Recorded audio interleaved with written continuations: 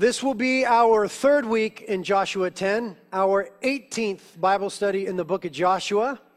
And that's cool because we're in no hurry, amen? We're just chilling, waiting for Jesus to come back, so it's all good. And by the grace of God, I think we'll finish the chapter today.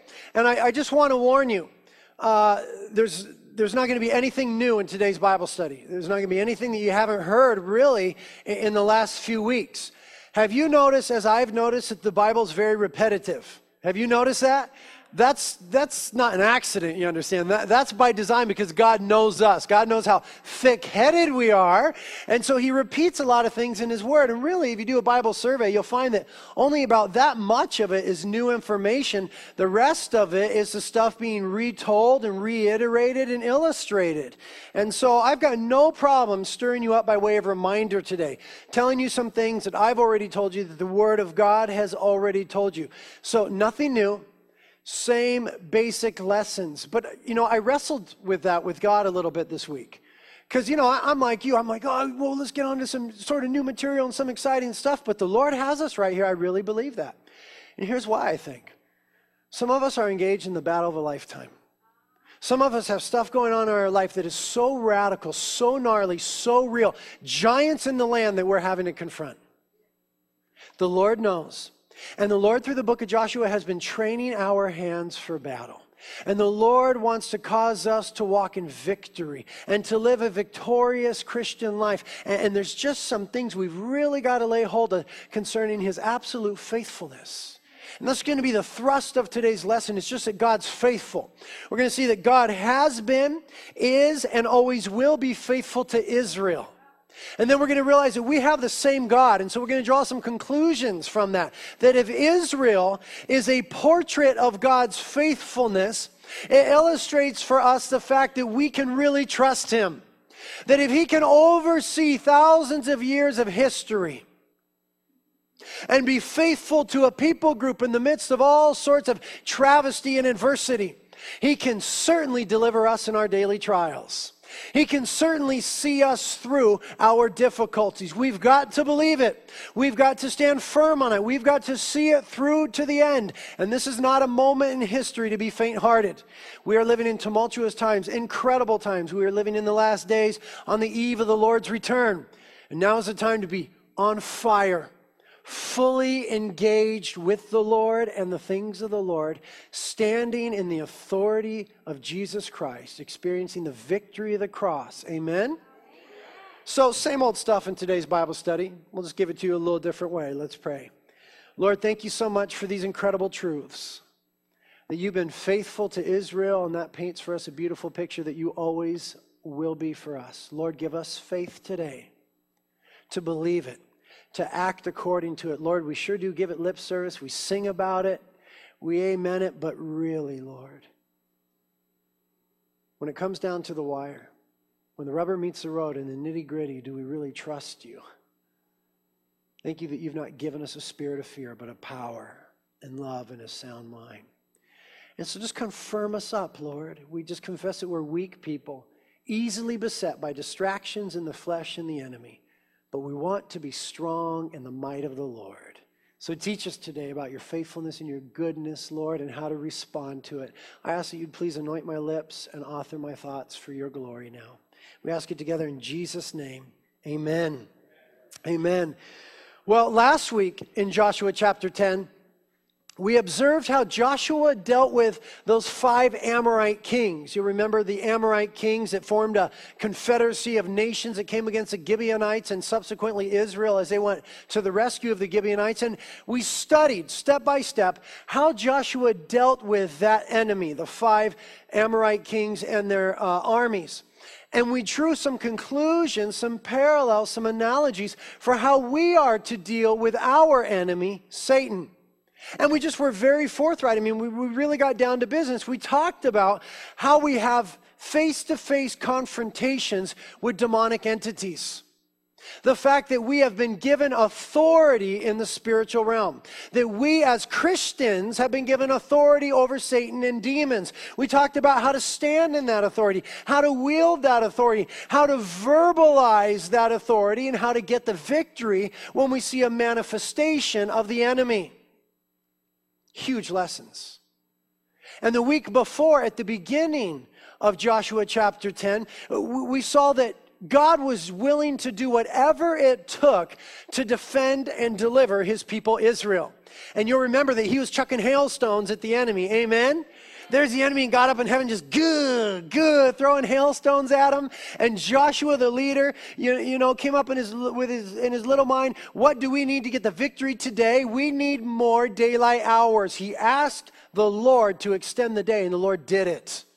I mean, the Lord is able. Amen? It's not hocus pocus, man. That's not a fairy tale. That's an inerrant, infallible word of God. God prolonged the daylight hours. He stopped the world for his people Israel, that they might get the victory. God is willing to do the same thing for us. To stop the world, so to speak, that we might experience the victory and the power of Jesus Christ today. And so we learn those lessons, and we're walking with Israel as they experience the defense of the Lord and the power of the Lord and the provision of the Lord and the victory over the enemy. And then today, as we finish out the chapter, we're just going to see that the victory that they got was very thorough. A lot of repetitive verses here. Let's start looking at verse 28. That's where we left off last time, verse 28 of Joshua 10. It says, Now Joshua captured Makkedah on that day and struck it and its king with the edge of the sword. He utterly destroyed it and every person who was in it. He left no survivor. Thus he did to the king of Makkedah just as he had done to the king of Jericho. Then Joshua and all Israel with him passed on from Makkedah to Libnah and fought against Libnah. And the Lord gave it also with its king into the hands of Israel, and he struck it and every person who was in it with the edge of the sword. He left no survivor in it. Thus he did to its king just as he had done to the king of Jericho. Let's pause right there. The rest of the chapter until verse 41 continues on in the exact same manner. The exact same words, just a different city. So what we have here is the completion of the southern campaign in the land of Canaan by Joshua and the Israelites. And they're taking these southern cities, these southern strongholds, and one by one they're falling, to the Israelites. And it just says the same thing. It's a different city, but it says Joshua went from here to there and fought against that place. The Lord gave it into their hands. They captured the city, struck it with a sword, and they left no survivor. Same thing all the way to verse 41, so we're not going to read it. But they captured Makkedah, Libnah, Lachish, Gezer, Eglon, Hebron, and Debir, all those places.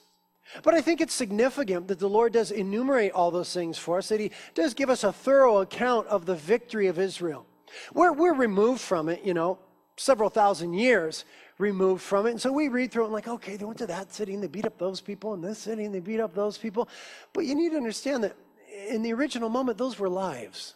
Those were real people, and that was the real work of God. And your life is very special to God. It's very special to God, illustrated by the fact that he recorded these conquests in detail. And your life is a series of ups and downs. It's a series of failures and victories and doing the wrong thing and doing the right thing. And God's faithfulness all the way through it. And it would read like a book, like this. And it would be somewhat repetitive. And as we read it, we'd probably be like, But to you, it's very meaningful, isn't it? What the Lord has done in your lives. And don't you fall into the same silly sins over and over again? That's just me? Really? You guys are awesome. I'm totally cheesy. I fall into these same sins all the time, and I want to be over these things. But what resonates through that story is God's faithfulness. God's faithfulness and how he's so good to deliver and eventually give me the victory. And so then we pick it up in verse 40. Thus Joshua struck all the land, the hill country and the Negev, and the lowland and the slopes of all their kings. Okay, that's all southern Israel.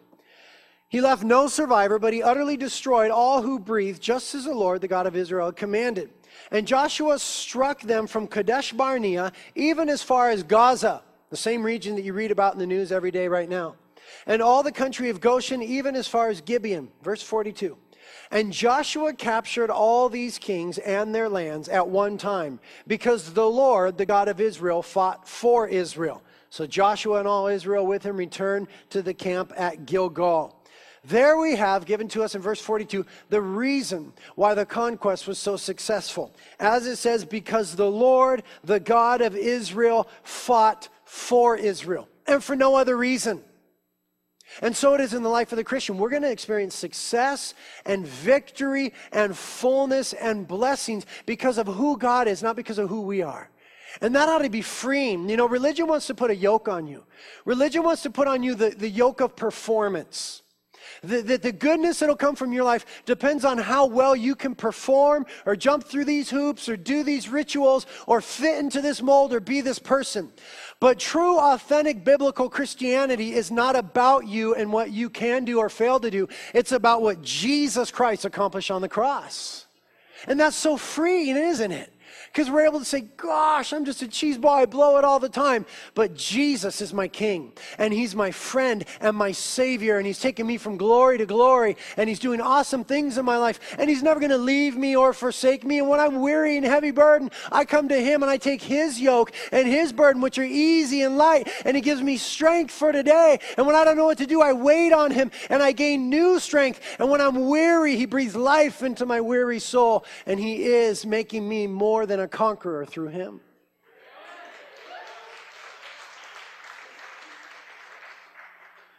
And God is committed to these things. These promises that we read in God's Word, He is absolutely committed to them. He's committed to them.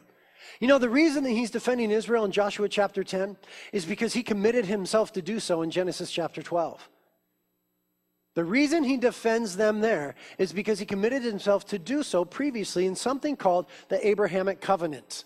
We're going to read an excerpt from it. We've spoken about it in previous studies, but it took place when God called Abraham to leave Ur of the Chaldees, that region, and to go to the promised land, and that God would make the nation of Israel and other nations come forth from Abraham.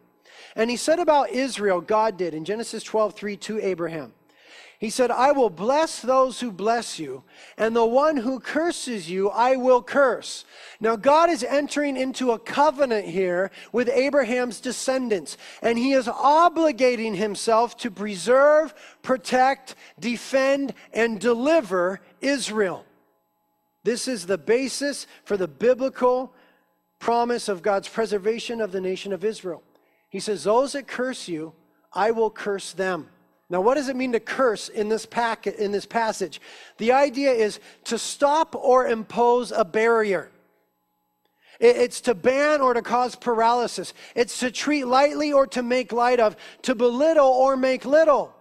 And so God says to those people who are His, if somebody seeks to stop you in the purpose for which I've called you, if they try to bring paralysis to your life, if they try to belittle you or make you little, I'm going to do that very thing to them. I'm going to paralyze them in their steps. I'm going to cause them to decrease in their path. Those who curse you, I will in turn curse, says the Lord. And so the idea of curse here is not some weird thing. It's simply judgment. And that God would defend His people Israel. And so it could be read, Genesis 12:3, in a paraphrase, the one who treats you lightly, stops you as you seek to fulfill your calling, or tries to make you little, I will judge. The Bible tells us that in the end, God is going to judge the nations for the way that they have dealt with the nation of Israel, because He made a covenant with them. In the same way, we have been grafted into a covenant with God. Not the Abrahamic covenant, but the new covenant spoken of in Jeremiah. The covenant of the blood atonement for sin. And God then becomes our defender. He becomes our deliverer. We have not replaced Israel. We've been grafted into a series of promises that God made to Israel, and God is always true to His character. So the moment that you become one of God's people through the blood of Jesus Christ, He becomes your preserver, your protector, your defender, and your deliverer. And He's absolutely committed to being faithful to you. He's absolutely committed. And what we see in Joshua chapter 10, the Lord delivering them and fighting for them, is an outflow of this covenantal promise. He made them a promise in Genesis 12. We see the evidence of it in Joshua 10. What's really fun is to see the evidence, the outflow of God's covenantal promise with Israel in modern history.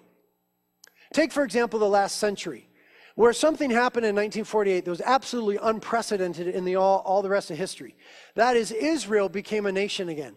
Midnight, May 14th, 1948, Israel becomes a nation. It had never happened in the history of the world.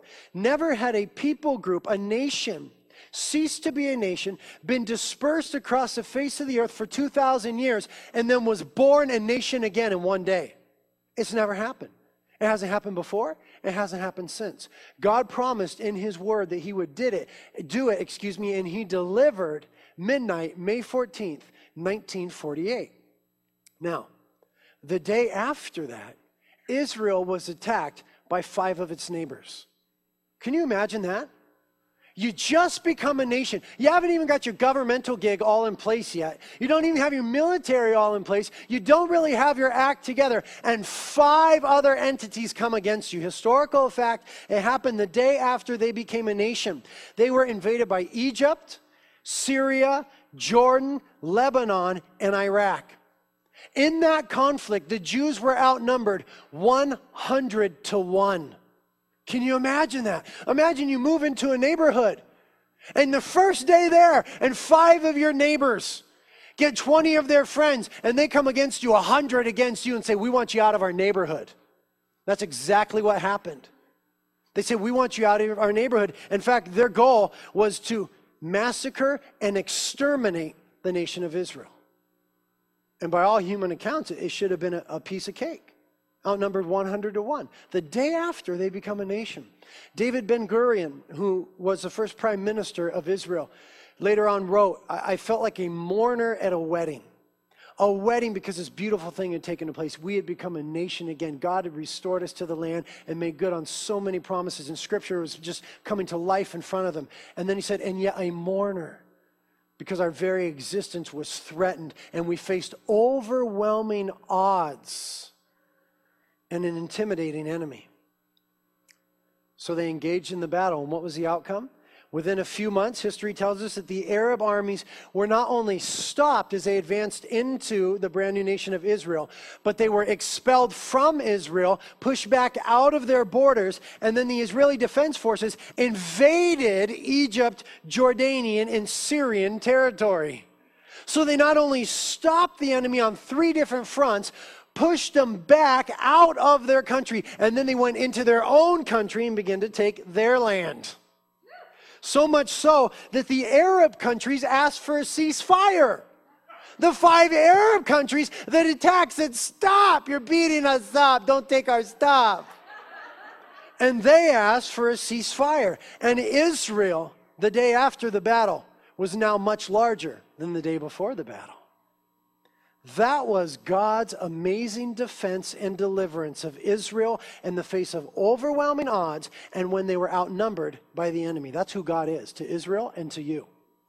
Take, for example, the next conflict that took place in 1967. This is known as the 6-Day War. It happened from June 5 to June 10. We just commemorated the 40-year anniversary of it this month. In this conflict, Israel faced Egypt, Syria, and Jordan, and an expeditionary force from Iraq. So like 3.5 nations, 3.5 armies. And what had happened was those nations began to amass their forces on the border of Israel. And by the end of May, there were 465,000 troops on the border of Israel to come against her. 2,880 tanks and 810 fighter aircraft at the edge of her borders. The odds were so unbelievable, they were so overwhelming, they were so intimidating. And Israel had a great military leader at the time. His name was Moshe Dayan. You may have seen pictures of him. He only had one eye, and he wore a patch, and he was bald, and he was just gnarly looking. And he was one of the greatest military leaders in all of Israeli history. And he stood before his troops, and he had to muster these men to an impossible battle, an impossible battle, overwhelmed and outnumbered. And what did Moshe Dayan, that great Israeli general, do? He opened up the Bible. And he opened it up to 1 Samuel chapter 17, and he read to them the story of David and Goliath. And he read these words to the Israeli army that day. Then David said to the Philistine giant Goliath, "You come to me with a sword, a spear, and a javelin. But I come to you in the name of the Lord of hosts, the God of the armies of Israel, whom you have taunted. This day the Lord will deliver you up into my hands, and I will strike you down and remove your head from you."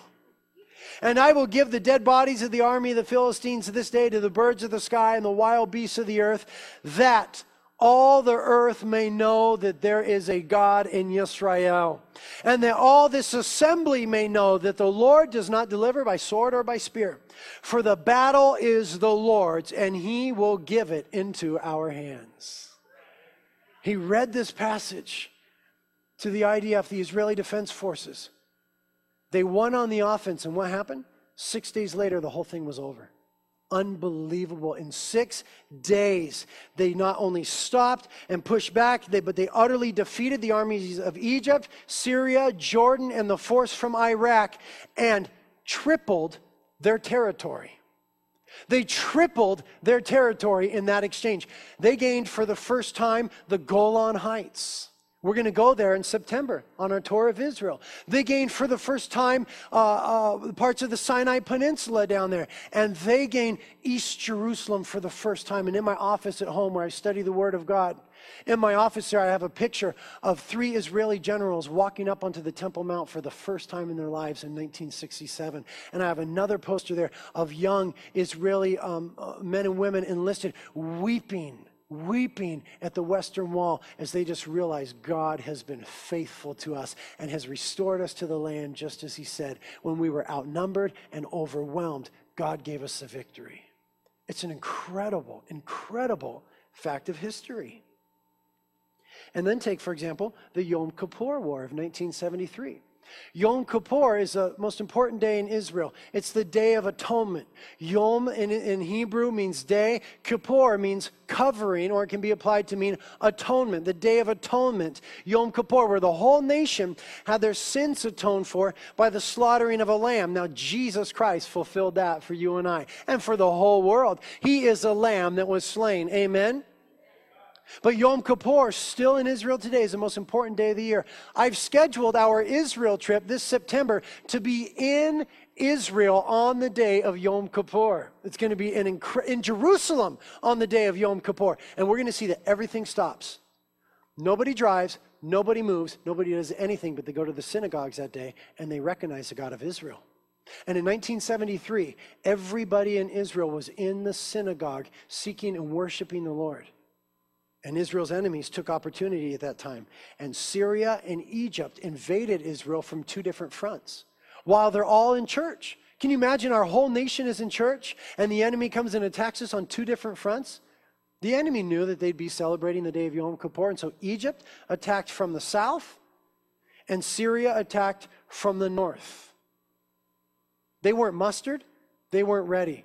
There they were worshiping the Lord, and now they've got to defend 2 fronts. And what happened? Well, you know the story, man. Israel once again defeated the Arab armies, and this time they pushed Egypt all the way, the Egyptian armies, all the way down the Sinai Peninsula to the Suez Canal.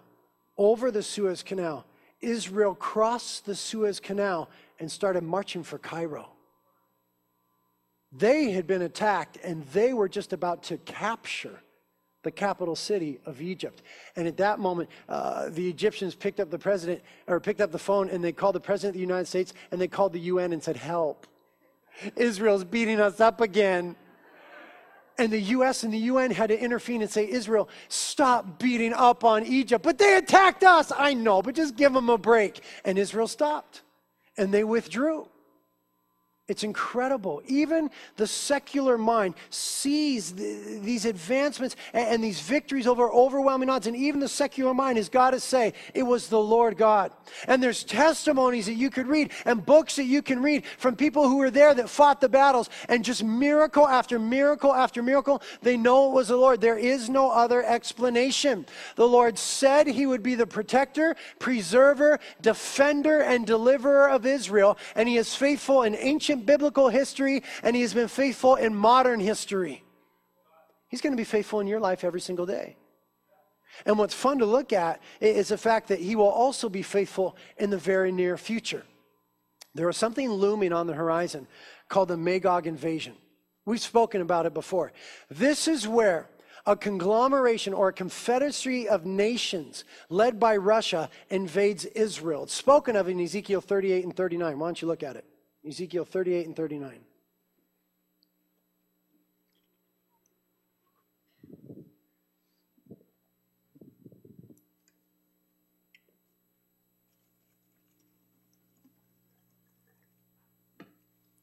And we don't have time to go into all the details of that stuff. We've talked about it before. I'll assign it to you as homework to read both those whole chapters. But here's the basic deal. In the first 6 verses of chapter 38, it speaks about a confederacy of nations that will come against Israel. There's no question in anybody's mind that this battle depicted here is still yet future. When you read the details of it, you know that it is impossible that it has already taken place. It is an event that is still yet future. It is prophecy. And as we have seen throughout history, Bible prophecy is fulfilled 2 ways: literally and completely.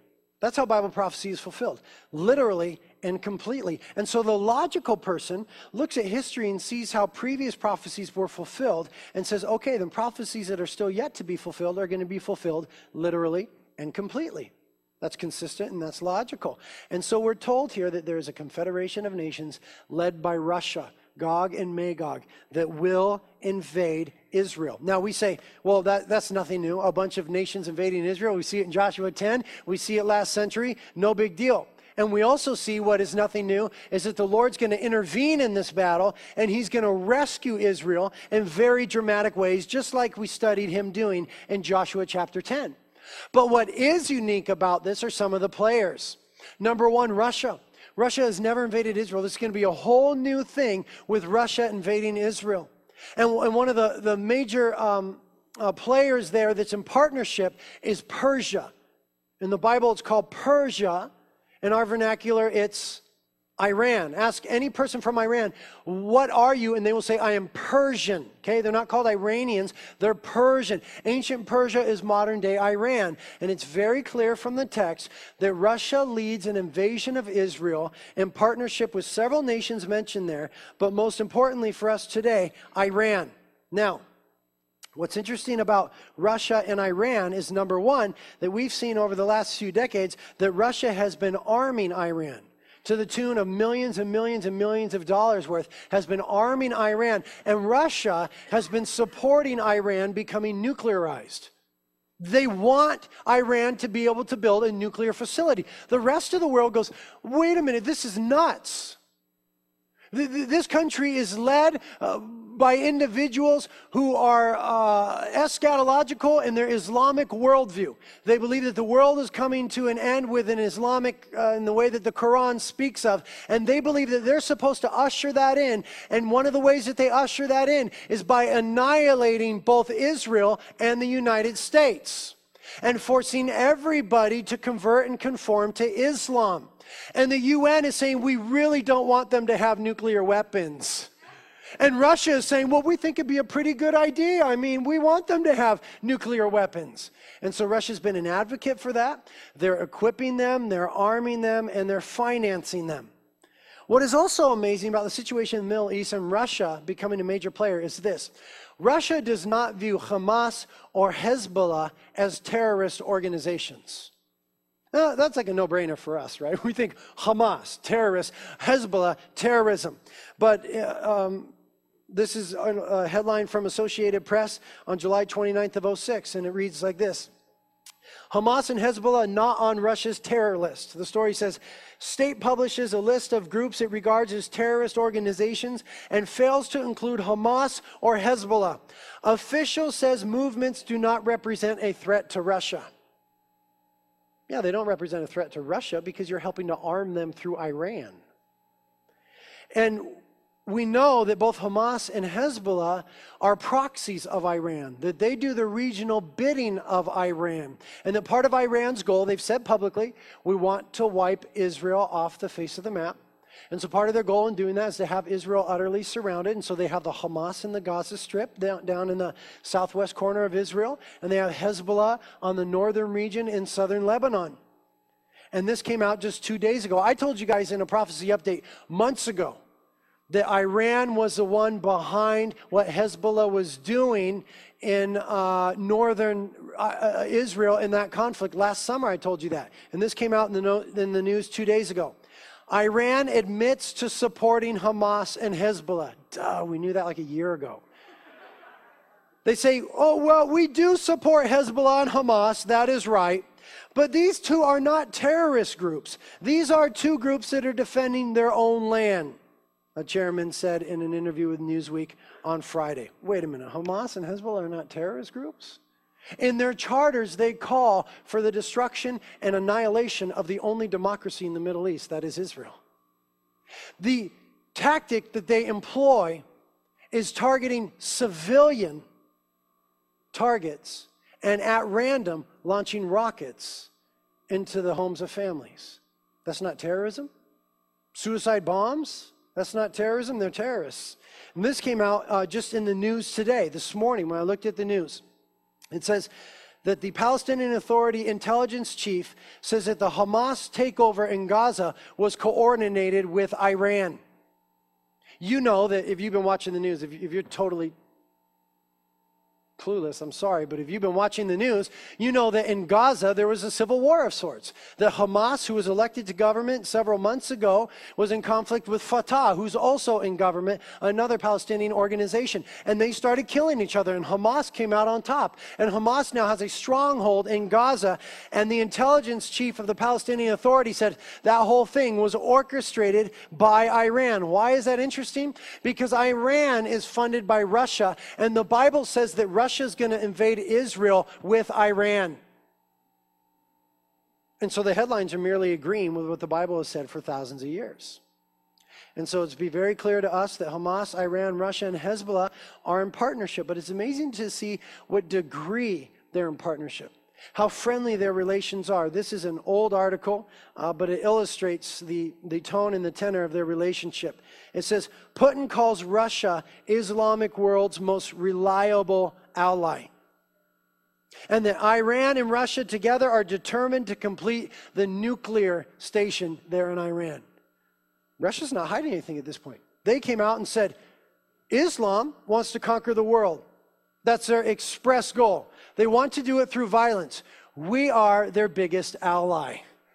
Wow, is there a situation brewing here? How chummy are they? It says in the article, the two sides also exchanged views on Russia's ties with Muslims inside and outside the country, he said, adding that Iran will be glad to cooperate with Russia because of its ties with Islamic states.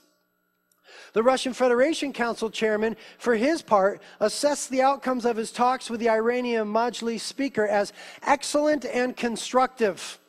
Mironov said the discussions were transparent and conducted in a friendly atmosphere. They were excellent and constructive. So Iran, you want to annihilate Israel, right? Yeah. And then you want to go after what you call the great Satan, the United States, right? Yeah. Oh, that's constructive and excellent. We're having a great conversation here. We want to help you to do it. This is so friendly and warm and fuzzy. It's gnarly. It's prophesied in the Bible that this would happen, and we're seeing it unfold before our very eyes in today's headlines. I've told you before that I'm privy to some information from very high-ranking officials in the Israeli army. Very, very, very high-ranking. I can't say any more than that. Here's what they said last month. They said this: we are preparing for war here in Israel. And the obvious response is no duh. We know that you're preparing for war with Hezbollah, with Hamas, with Syria, with Iran. We know that.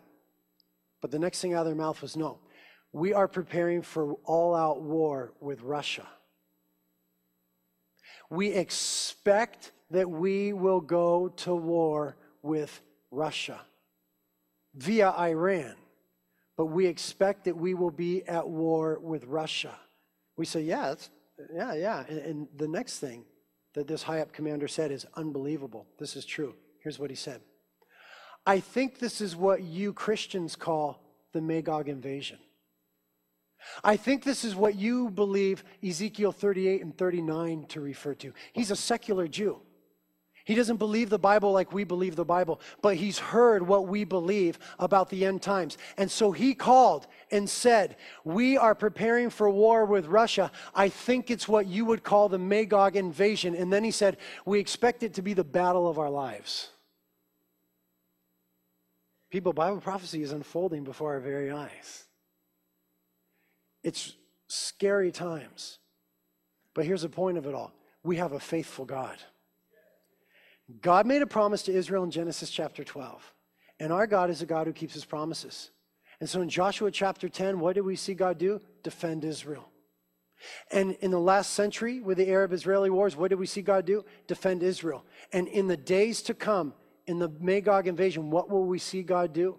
Defend Israel. Let's look at the details of it. Ezekiel 38, start reading in verse 18. Okay, we're just skipping to the end of the whole thing. Verse 18 of Ezekiel 38. God says, and it will come about on that day, okay, this is when the invasion happens. When God comes against the land of Israel, declares the Lord God, that my fury will mount up in my anger. And in my zeal and in my blazing wrath, I declare that on that day there will surely be a great earthquake in the land of Israel. And the fish of the sea and the birds of the heavens and the beasts of the field and all the creeping things that creep on the earth and all the men who are on the face of the earth will shake at my presence. The mountains also will be thrown down, the steep pathways will collapse, and every wall will fall to the ground. And I shall call for a sword against him on all my mountains, declares the Lord God. Every man's sword will be against his brother. He'll cause the invading armies to turn on one another. Verse 22, and with pestilence and with blood I shall enter into judgment with him. Remember, I will judge, I will curse those who curse you. And I shall rain on him and on his troops and on the many peoples who are with him, a torrential rain with hailstones. Just like Joshua 10, fire and brimstone. And I shall magnify myself, sanctify myself, and make myself known in the sight of many nations, and they will know that I am the Lord. God has been faithful to Israel in the past, he is in the present, and he will be again in the future. Now, I know when we think about this happening in modern times, it's hard to believe. God throwing hailstones just like he did in Joshua chapter 10. But it's the only logical thing to believe because we see that Bible prophecy throughout history has been literally and actually fulfilled. And we say the stage is set. It looks like Russia is wanting to invade Israel. Iran is in alignment. These other nations are in alignment. When is it going to happen? That's what we don't know.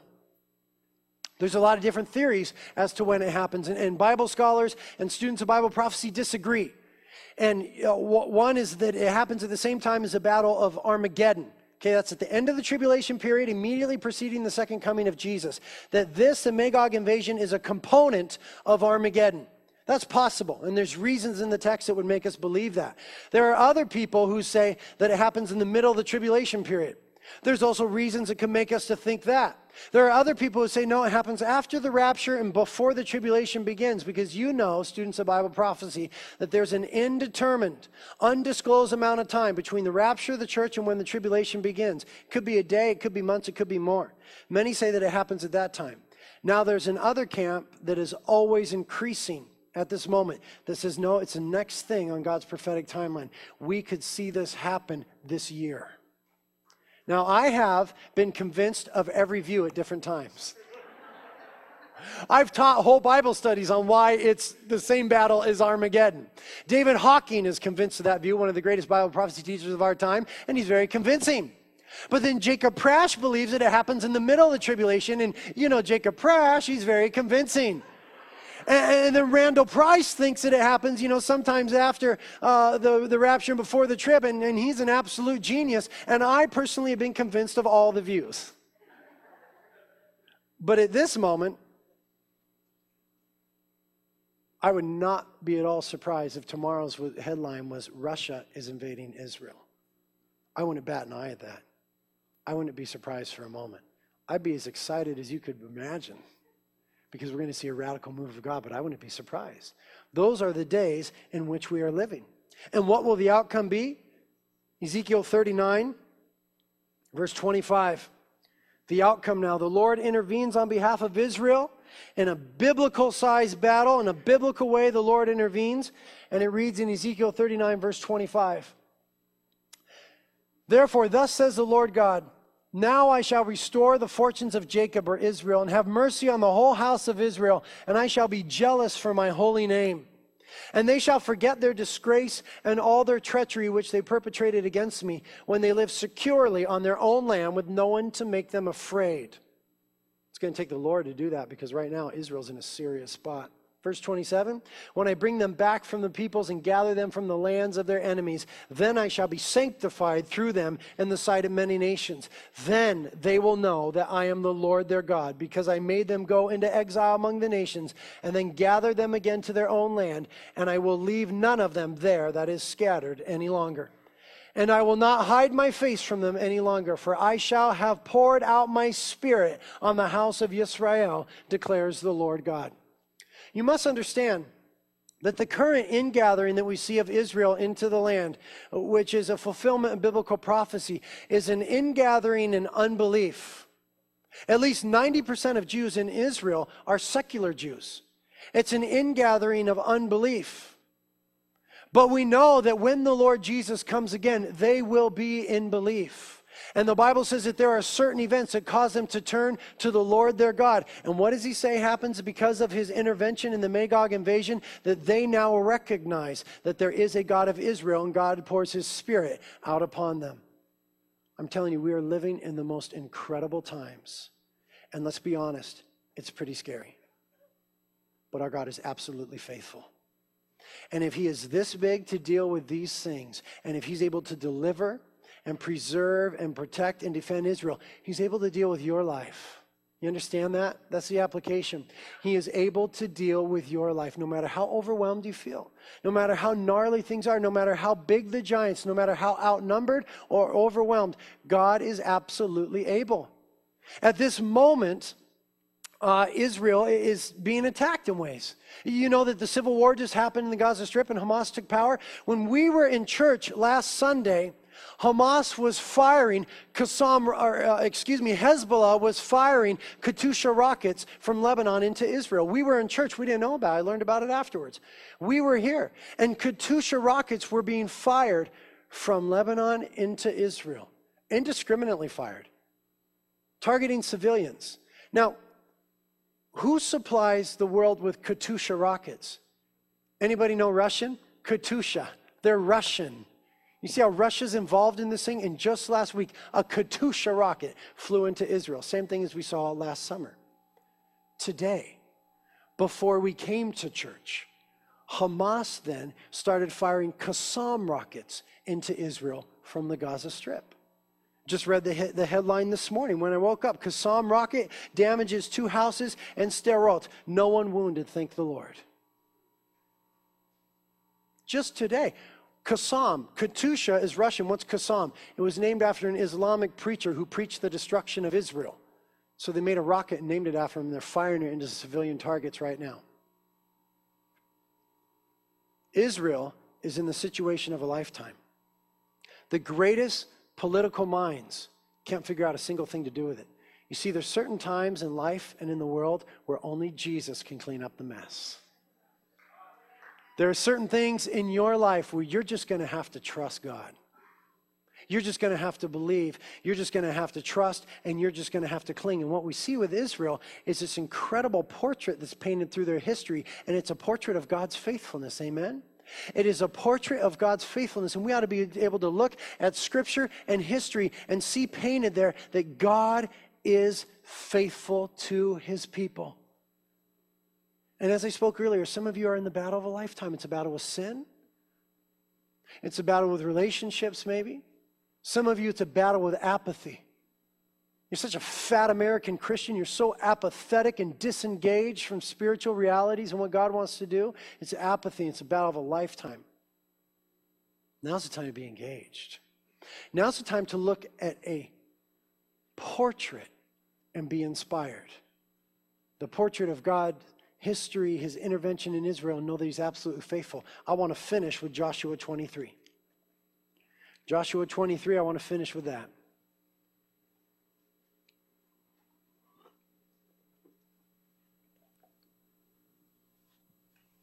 In Joshua 23, Joshua's at the end of his life. He's had war all his life. He's seen the Lord do incredible things. And he's giving his testimony in Joshua 23. He gathers up Israel, and Joshua's about to die now, and he's given his testimony and an exhortation. Okay, his testimony and a charge to Israel.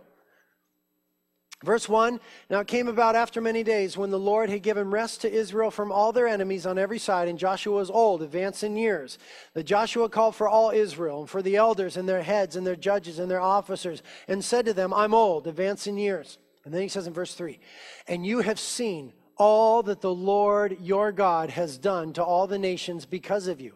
For the Lord your God is he who has been fighting for you. Now in verse 6, he testifies that the Lord has been faithful. Now in verse 6, he tells them how to respond to the faithfulness of God.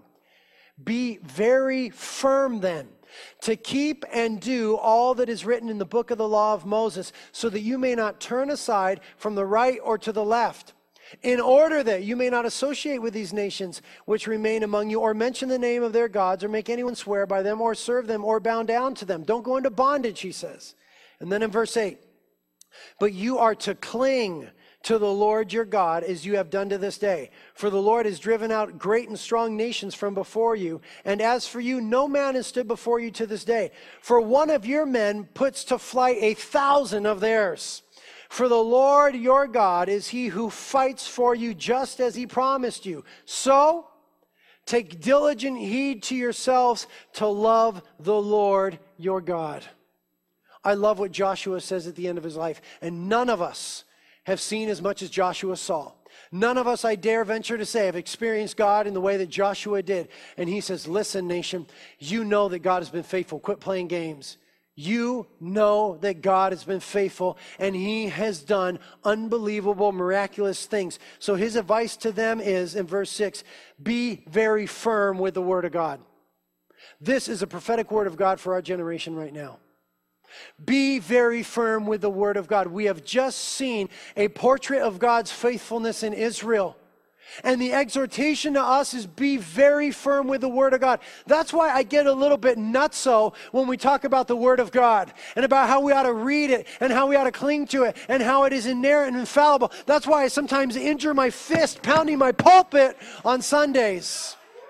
Because if you know God is faithful, the exhortation is to be very firm with his word, to quit compromising on it morally, to quit compromising on it philosophically, to quit surrendering on it with regards to its infallibility, but to stand for the word of God and to act according to the word of God and to live its principles. If you know that God is faithful, be very firm with the word.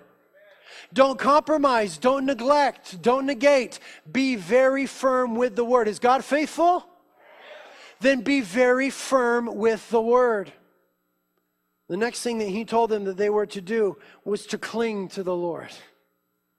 It's the picture of just clinging to, cleaving to, joining with, being glued to stick or to cling to. He says, if you know God is faithful, stick yourself to him. The awesome thing is God has stuck himself to us by way of a covenant. And Jesus says, I'll never leave you or forsake you. He stuck himself to us, but we don't too often stick ourselves to him. And Joshua said, if you know your God is faithful, stick yourself to him, because there's going to be gnarly times. Jesus said, in this world you will have trouble, but take heart, I have overcome the world. We're going to have trouble. We're going to have trials. We're going to have tribulations. There's giants in the land. There's enemies, and there's drama. What do? Be very firm about the word of God and cling to the person of God. I mean, cling to. Whatever that means. Become desperate for. Search for. Grope for. Cry out to. Long after. Chase after the God of Israel. If you believe that he is faithful, then Scripture says that we are to be firm in our commitment to the Word and to cling to the person of God, and that in that one of us can put 1,000 to flight. Why? Because it is the Lord your God who fights for you. And so the last exhortation he gives in verse 11, he says, so take diligent heed to yourselves to love the Lord your God.